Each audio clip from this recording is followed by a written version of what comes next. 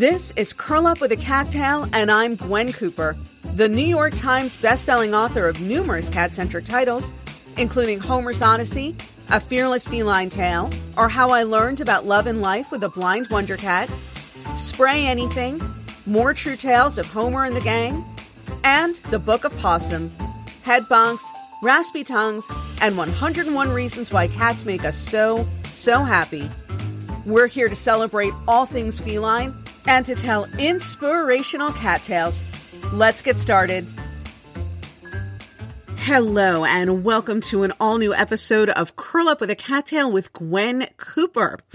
I am Gwen Cooper, your utterly exhausted host. Nevertheless, so thrilled to be back with you after an absence of about a week or so. If you are looking for someone to blame for my absence over the past week, then I'm going to have to say you're going to have to blame the patrons, the members of my Patreon community, and I'm going to tell you why. The reason why I did not record a podcast last week is because I have been furiously getting things ready ahead of a trip that I am taking, which I will tell you about in a moment. As you may know, if you are on my email list, or if you listen to the podcast regularly, or if you hang out with me on social media, then you may be aware that I am reissuing the novel Love Saves the Day, which first came out in 2013. I have, what's the word that I'm looking for? I've secured what's called a rights reversion for Love Saves the Day. And basically what that means is that Random House, who originally published Love Saves the Day, has given the rights to that novel back to me so that I am able to self-publish it, which I am very excited about doing. And I'm going to be reissuing it with a new story about Prudence the cat and also with a new cover. And here's why my patrons are to blame, quote unquote, for how busy I've been lately. So thanks to my patrons, I have been able to take some courses in book formatting and also in graphic design. And so I am really doing this one soup to nuts. I retyped the entire novel into the software that I need to format it with, and I did that from scratch.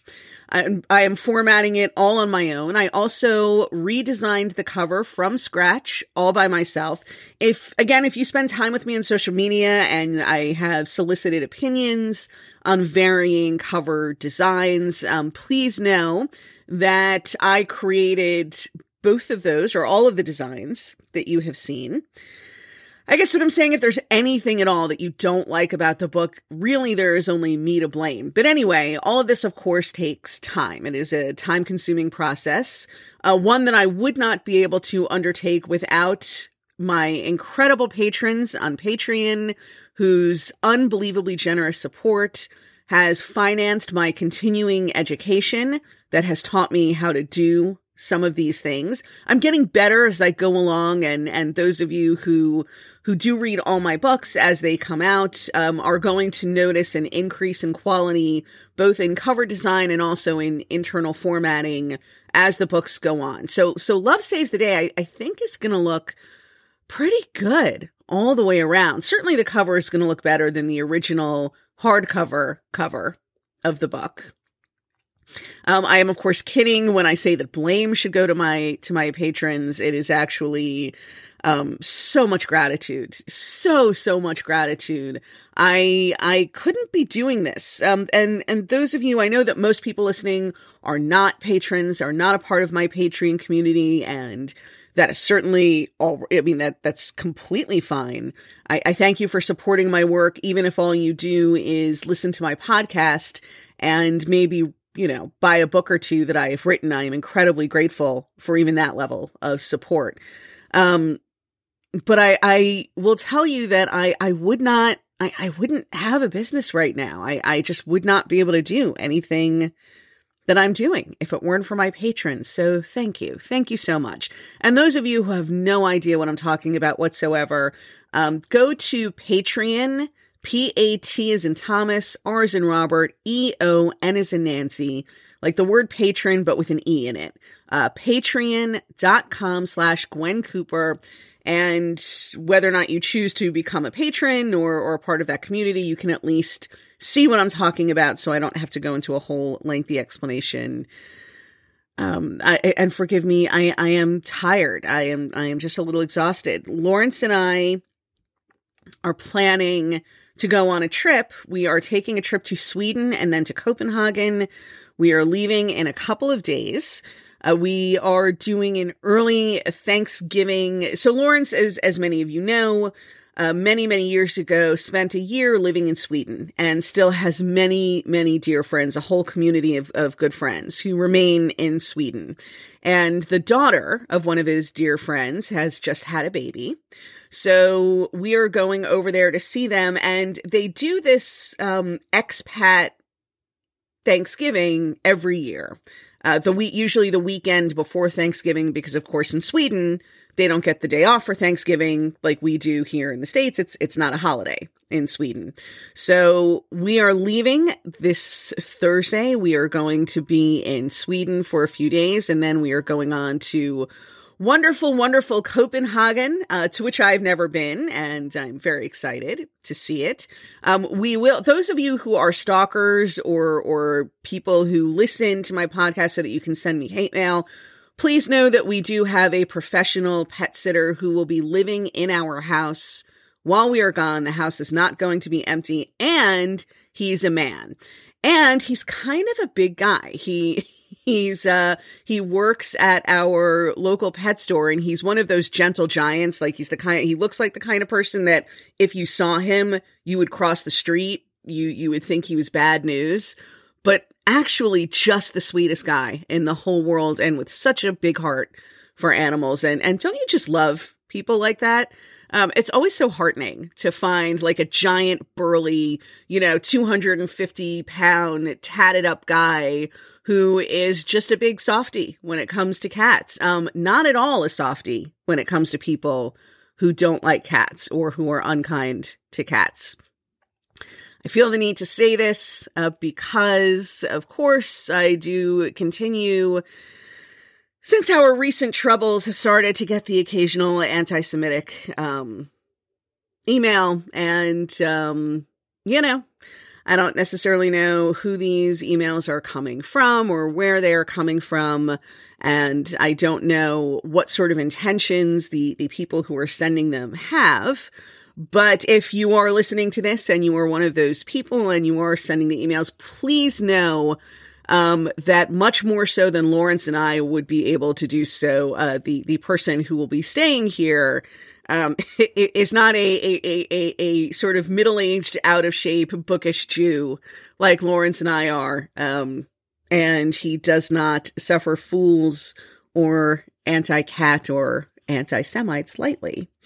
So be aware that our house will not be unguarded in our absence. And I am sorry to have to clarify that when I talk about trips that Lawrence and I are going to be taking.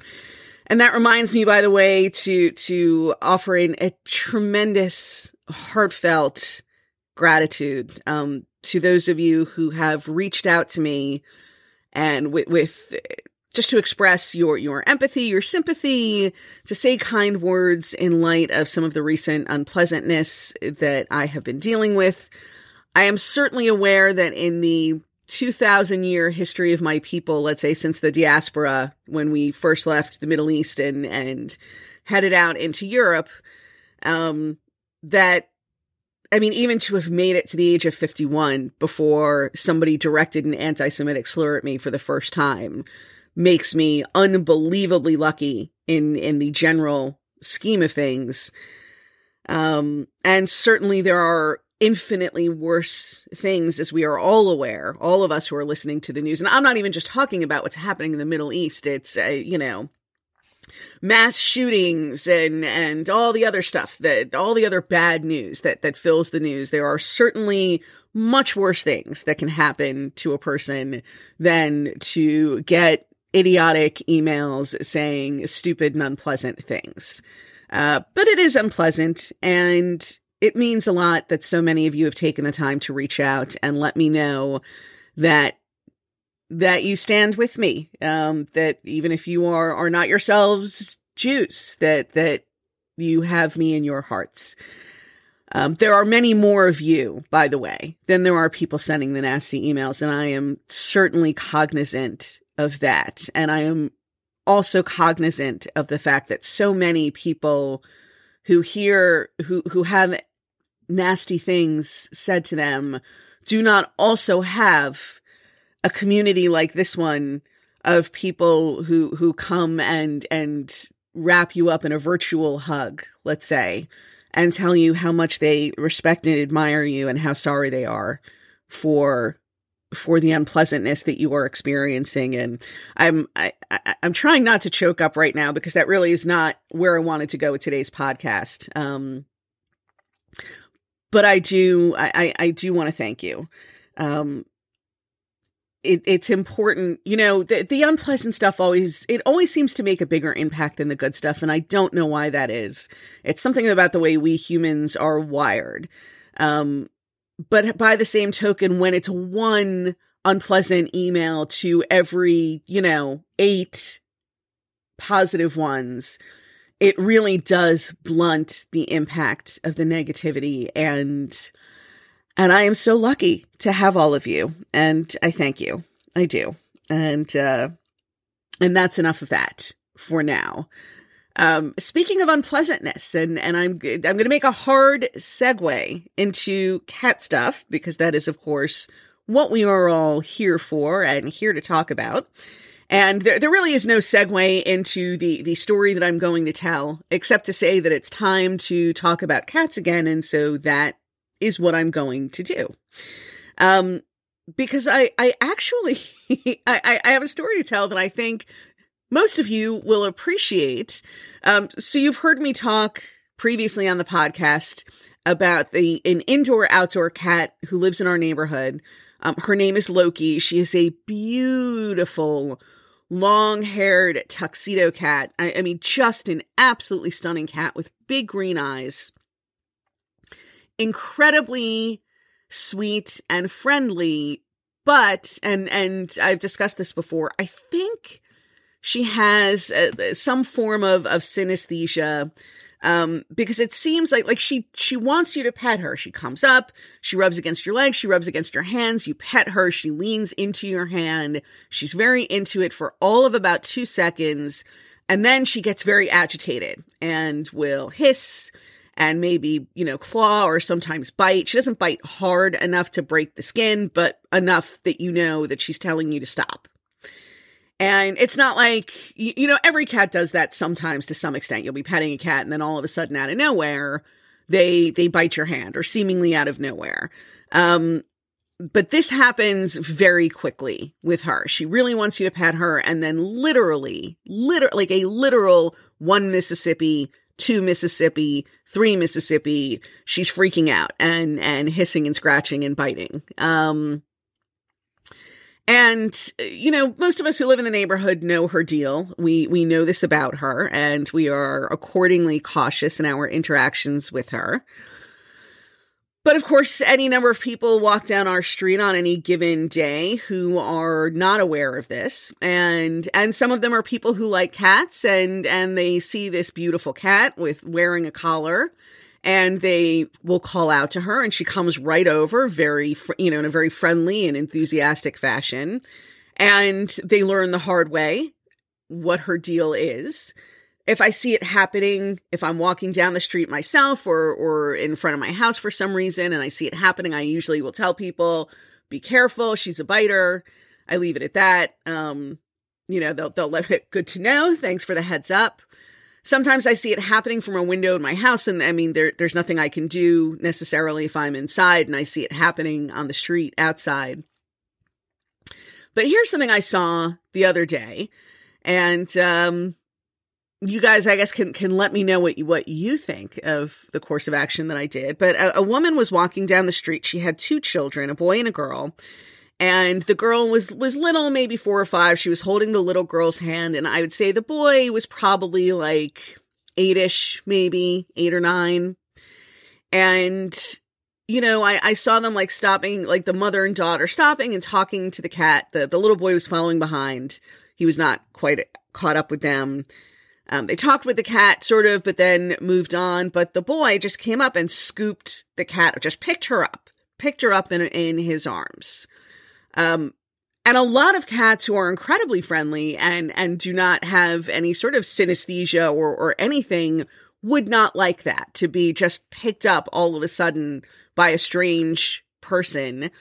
And he is fortunate that she didn't, from what I could tell, I saw this happening from my upstairs bedroom window. He was very fortunate in that she does not seem to have hurt him. But she did bite and scratch out at him, and he dropped her, and she ran into the bushes, and then he kind of started like going after her, like picked up a stick and was trying to go into the bushes after her. And the mother with the daughter is, you know, turns around and sees this happening and then keeps walking with her daughter. And I opened my bedroom window. I'm up on the second floor, which is actually the third floor of our house, because there is a quote unquote basement, but it isn't really underground. So, and I also live on an incline, and it's an old, very tall house. So the second floor of my house is pretty high up. And I opened the window. And you might want to cover your ears a little for this one, because I yelled in my loudest voice, which can be pretty loud. I yelled, "Hey!" And the everyone, all of them sort of turned around and saw me angrily standing in my window. And I yelled something else out. I was prepared to come downstairs if I had to. This is not my cat, but I am certainly emotionally invested in her after 5 years of living in this neighborhood with her and feeding her, particularly in bad weather. That's sort of the end of the story. They saw me yelling. The kid stopped what he was doing. The mother, I guess, realized that whatever her child was intending to do to this cat, now there was a witness to it, and they all moved on. But I have to ask myself, and whether or not this is as shocking to all of you as it is to me, or as it was to me at the time, who lets their kid pick up a strange animal on the street? And, you know, I'm the kind of person I am. I'm assuming many of you are like this, and I don't expect everyone to be like I am.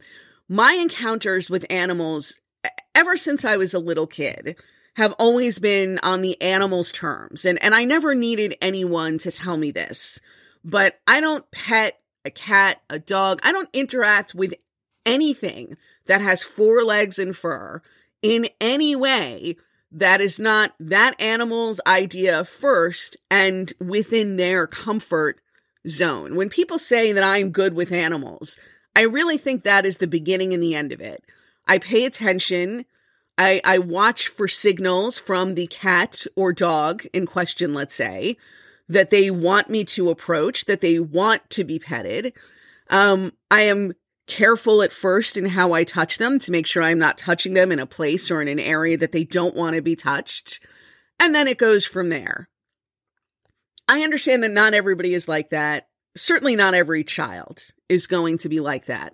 So it's one thing to be a kid, and my sister was this kind of kid. Like, she loved animals, but she would just kind of like, kitty, you know, and go in, and sometimes faster than the animal was ready for, and that's just what a lot of people do. Am I crazy, though, for thinking that it is unbelievably stupid for the woman who is this child's mother to just let her child pick up a strange animal off the street, and then when the animal is angry, to continue to go after him? Because yeah, the kid had a stick and maybe he would have hurt the cat, but let me tell you something. I've seen this cat take on some of the big dogs in our neighborhood, and that's a separate story. It freaking kills me that her owners just treat her the way they do and kind of throw her outside all day with no one keeping an eye on her, and in a neighborhood where there are many large dogs that people walk. But I mean, this is a cat who routinely gets the better of pit bull. Granted, pit bulls on leashes, but still. And, you know, I don't know. I mean, forget about, even if you're a person who doesn't care about animals at all, what kind of a mother lets her child pick up a strange cat on the street, and then when the cat is pissed off and has already scratched and bitten him once, continue to go to pursue him like he's going to start a fight with the cat? I shudder to think. It's hard to imagine what my own mother would have done to me, because it's just never the way in which I would have interacted with an animal. No one in my family would have interacted with an animal that way to begin with. But I have to assume, my mother did not, never literally spanked me, but whatever the verbal equivalent of a spanking is, I would have gotten one to within an inch of my life had I done something as stupid as pick up a strange animal on the street and then continue to try to have any kind of interaction with it once it had already acted in a hostile way toward me. What is wrong with some people?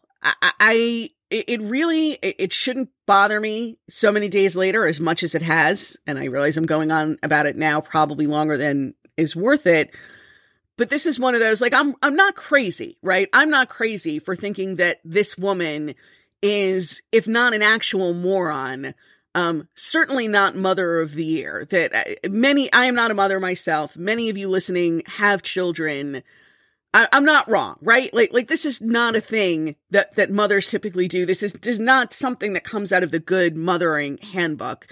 Please do correct me if I'm wrong, or validate me if I'm right. I would love to hear from some of you what you think about this, because and maybe this shouldn't be as shocking to me in light of some of the world events that are going on right now, but I have to admit, in a very run-of-the-mill kind of way, this shocked me. I was shocked. And at my age, I don't get shocked too often, so there you go. We don't have any interviews or anything like that today, but there is some stuff that I do want to talk to you guys about, specifically about the reissue of Love Saves the Day. So since I seem to be doing an extraordinarily bad job with segues today, what I'm going to do is I'm going to take a short break of about 30 seconds or so. And when I come back, we will be talking about a completely different subject. So sit back, relax, and stick around for more Curl Up with a Cattail.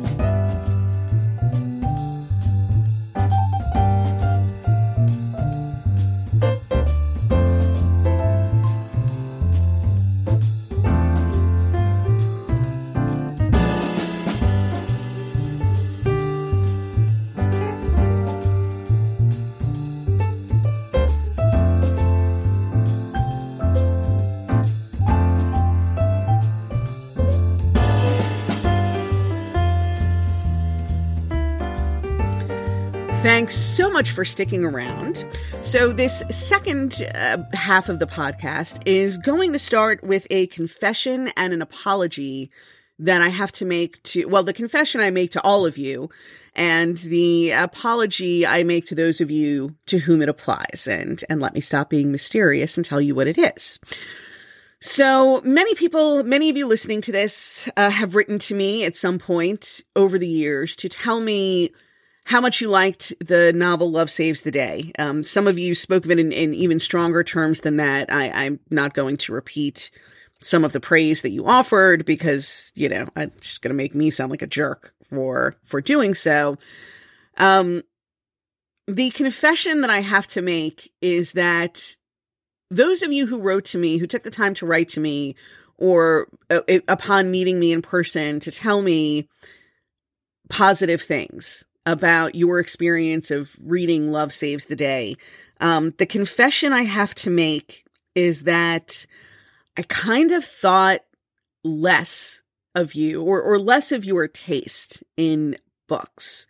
When you said those things to me, my feeling at the time was either A, that you had so much love for Homer's Odyssey, and for me, for having loved Homer as much as I did, you loved me so much for loving Homer that you were already so prejudiced when you read Love Saves the Day that it made you view the book much more positively than it deserved to be viewed. Or if Love Saves the Day, and for many of you, Love Saves the Day was the first book of mine that you read. And in that case, if you wrote to me to say what it meant to you or how much you enjoyed it, I thought to myself, here's a person who probably doesn't have very good taste in books. And this is a terrible thing for an author to say and feel about a book she herself has written. So please allow me to explain some of the backstory on that. In the first place, I am one of those, right? Every so often you'll see like some actor doing an interview on a talk show, and they will say something to the effect of how they never watch their own movies because they cannot stand seeing themselves on screen. And there's probably a part of you, because I used to think this, right? There's like a part of you that's like, they're probably just saying that so they sound kind of modest, or because they think it sounds like a sort of self-effacing, self-deprecating, an attractively self-deprecating thing to say. But come on, who gets a job where your whole job is being on screen if you can't stand to see yourself on screen? And then I became a writer, an actual professional writer. I don't mean just, I've been scribbling stuff for years.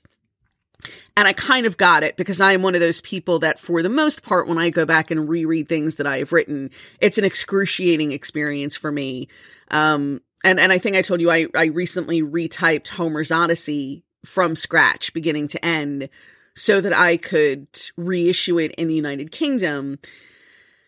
That's another whole story. But the point being, it was a cringe-worthy experience for me. I was cringing as I read it. It seemed unfathomable to me that so many people had liked it. And I thought to myself, it's Homer. Homer was just so charismatic and dynamic and such an extraordinary cat that he shone through my very, very poor writing. And this is why people liked the book so much. With Love Saves the Day, there did not even have the dazzling charisma of Homer to save it. And I have not even looked at it since 2012 when I made the final edits before it was published. And my impression of it all these years has been that it is not a good book. There was part of me that at least knew with Homer's Odyssey that it was me just being weird about my own writing, and that it probably actually was at least a good enough book. But my opinion of Love Saves the Day has been that it was a bad book. And there are a lot of reasons for that. One is my general feeling, again, my general discomfort rereading things that I have written. It was also, and some of you may have heard some of this backstory, the publication of Love Saves the Day, it was a traumatic experience. Actually, but even before I get to that, I'll back up and say that I made some very major changes to Love Saves the Day at the last possible moment. 2 weeks before the absolute drop-dead deadline, beyond which, if I missed it, they weren't going to publish the book at all. There was a whole thing. There was going to be a housekeeper who lived with Laura and Josh and have this whole relationship with Prudence, and it was going to be this whole other thing. And at the 2-week mark before the absolute drop-dead, the printer actually needs the book to go to press with it, or there will be no book. I decided that I did not want that character in the book anymore. So I had to rewrite essentially from scratch all of the Prudence chapters in a 2-week period. And so right off the bat, right, I'm thinking there's no way they could possibly be good, to have been written so hastily. And then the editor, I think some of you may have heard this story, that the entire creative team that had acquired Love Saves the Day left my publisher. A couple of them quit. Most of them were fired, but there were a bunch of consolidations, where one imprint merges with another imprint and then people's jobs get made redundant. Suddenly you have 2 vice presidents of publicity and 2 senior editors for blah, blah, blah. And so there was a big general bloodletting, and everybody who had been working on my book was gone. And the new team that came in, not only was it not their book, so they had no real emotional or even business investment in it, but they also weren't really cat people. And at one point, I was accidentally CC'd on an email exchange between my new editor and the new publicist in charge of marketing the book, in which they said incredibly disparaging things about me personally, about people who like cats, particularly people who work for cat rescues, and of course the book. They were not fans of the book.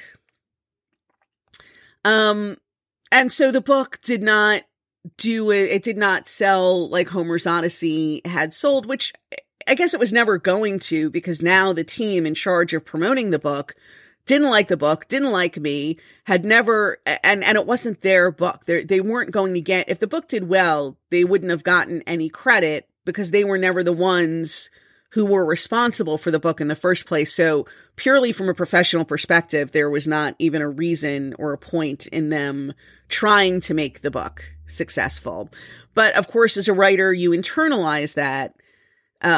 You feel, you know, if a book does not sell as many copies as you want, as it originally was projected to sell, then it's because you have failed as a writer. And then I hired an outside marketing firm to help, you know, in a sort of like Hail Mary kind of 11th hour, try to get some kind of momentum going behind the book. And she had some of her test readers read the book and came back to me and said, they don't like it. My test readers really did not like this book, and it just does not have bestseller potential. So all of this happened. So it was a combination of me feeling like I had, you know, in general, not loving stuff that I write myself, feeling that I had not served Prudence well because I had rewritten so much of her part of the story at the last possible minute, and feeling that if only I had more time, I could have done a better job with it.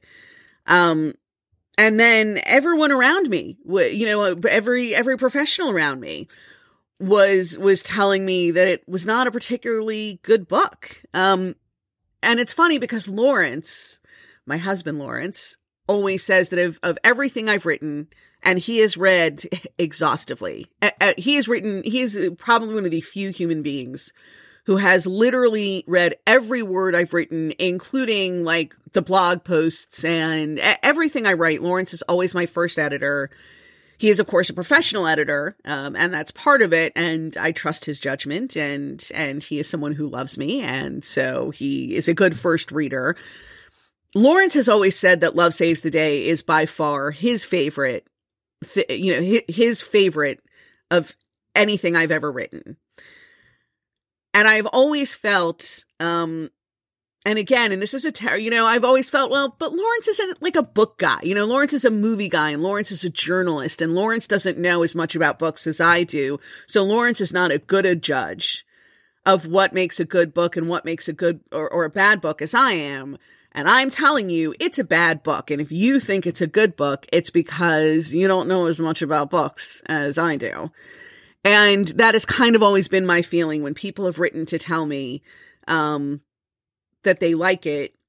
I always feel like they would like anything written from a cat's perspective, or they would like anything written by Homer's mom, or they just don't have very good taste in books. They are not the book snob that I am. And it's fine for somebody of lesser taste and lesser knowledge. I mean, sure.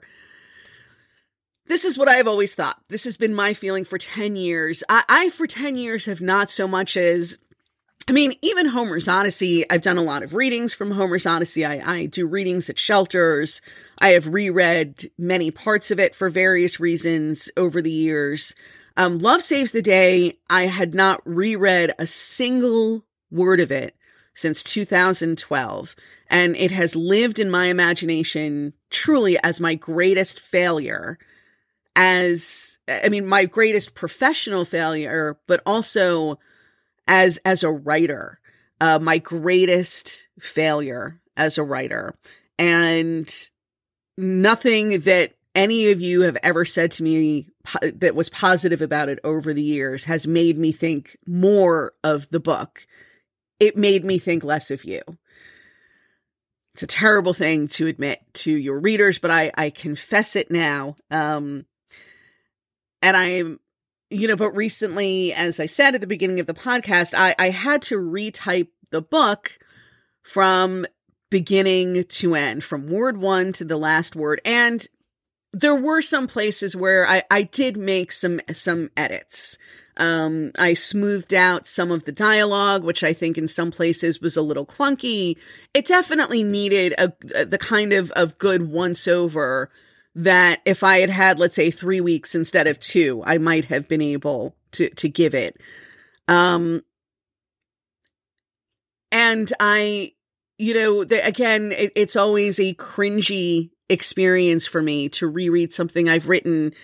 But I felt in reading it that there were a few places where even I, who generally hate everything I write, I thought was kind of good. I feel very immodest and kind of like a jerk in even saying that, but there were parts of it that as I was rereading it, I actually felt proud to have written. Which is a very unusual experience for me. Probably there's never been such a long gap between when I wrote something and when I reread it. It's 11 years at this point, which is a long time. But there were parts of it that I was proud to have written. And I owe all of you an apology. Those of you who over the years told me you enjoyed it, and I thought to myself, you don't know what you're talking about. You either don't know good writing, or you just like me so much that you would like a grocery list if I wrote it. That really was what I thought. And I apologize to you. I do. I apologize. I still cannot quite come around to liking it as much as some of you like it. But it's more, I would say my feelings are more in line with Homer's Odyssey. I can't like Homer's Odyssey as much as some of you like it, but I never thought less of anybody for really liking the book. I apologize. I really do. And I sincerely apologize. You don't have bad taste. I am just not as terrible a writer as I thought I was. So thank you for that, I guess. And thank you for bearing with me. And I hope nothing I have said now offends you, because obviously you probably didn't know that I thought less of your taste for liking what I had written, but I did. And so thank you for having perhaps, I still think, I think the truth probably lies in the middle, but I think for a long time I was seeing it so badly that your seeing of it was more accurate than mine by default, if that makes any sense. And I am and again, and this is where I really have to thank my Patreon community, because the only reason I was able to reacquire the rights to this book from Random House and then do all of the things that are going into re-releasing this book. And it's not even just creating a new cover from scratch, reformatting it from scratch. It's also the promotion of it.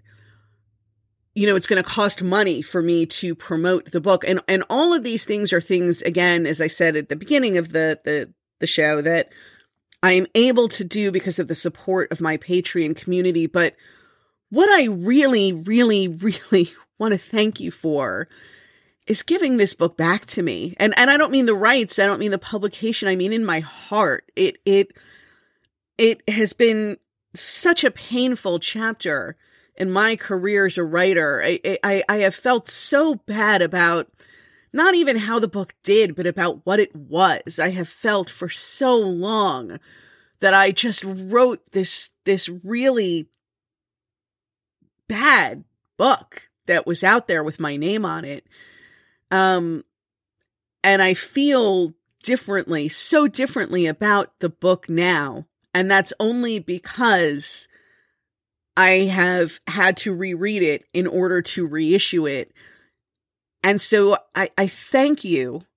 I thank you, those of you in my Patreon community, for giving this book back to me. Giving it back to me in my heart, I mean. I don't mean the actual getting, helping me get the rights back. I mean, giving it back to me, giving Prudence back to me. And Prudence was based on Scarlet. I mean, that was always the thing that really killed me, was that I felt like I wrote a good book about Homer, but Prudence is Scarlet and Honey is Vashti.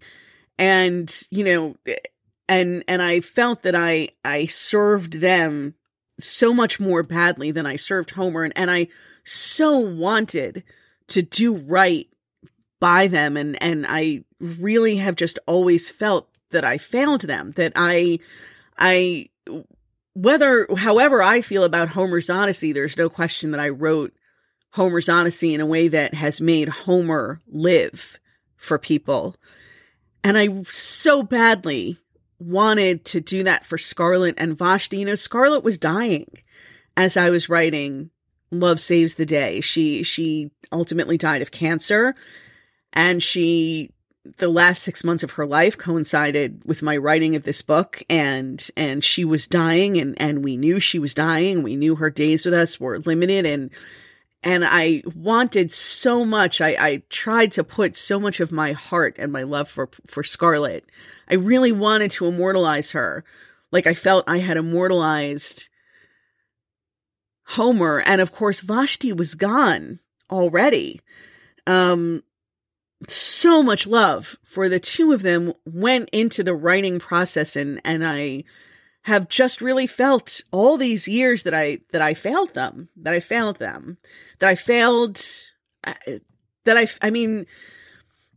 my readers in writing a not great book, that I failed, my original editor and the people who had originally believed in this book by writing such a bad book. And worst of all was the feeling that I had failed Scarlet and Vashti, who deserved better from me than what I gave them with this book. And I feel better about it now. Like I said, I don't think I can ever love anything that I've written. But there are parts of it that I am proud to have written, and that is a rare feeling for me. And it makes me feel that I did not fail Scarlet and Vashti. And so to each and every one of you in my Patreon community who has made this possible, thank you. Thank you. It almost feels like you have given a part of Scarlet and Vashti back to me. And of course I miss them every day, right? We all miss they leave paw prints in our hearts and blah, blah, blah. But we really do all miss all the cats we've loved and lost every day. And you don't even realize kind of when you're carrying a certain amount of guilt until all of a sudden you don't feel the guilt anymore. And you realize how that feels. And it was always a little painful to think of Scarlet and Vashti because it always came with the thought that I had failed them. And I don't feel that I failed them anymore. And so thank you. Thank you for that. It means a great deal to me. More than I can say here. I am a writer, but I will not find the words to tell you how much that means to me. But please know that it means a lot. So thank you. And on that note, I'm going to say goodbye for now. But please do join me again next week for another all-new episode. And that concludes this episode of Curl Up with a Cattail with Gwen Cooper. Don't forget to invite your feline-loving friends to listen to new episodes along with you. If you'd like to subscribe to this podcast, find out how to get your name and your cat's name included in my next book, or leave comments or questions for me to answer in future podcasts, head on over to gwencooper.com now. Thanks so much for joining me, and don't forget to hug your cat today.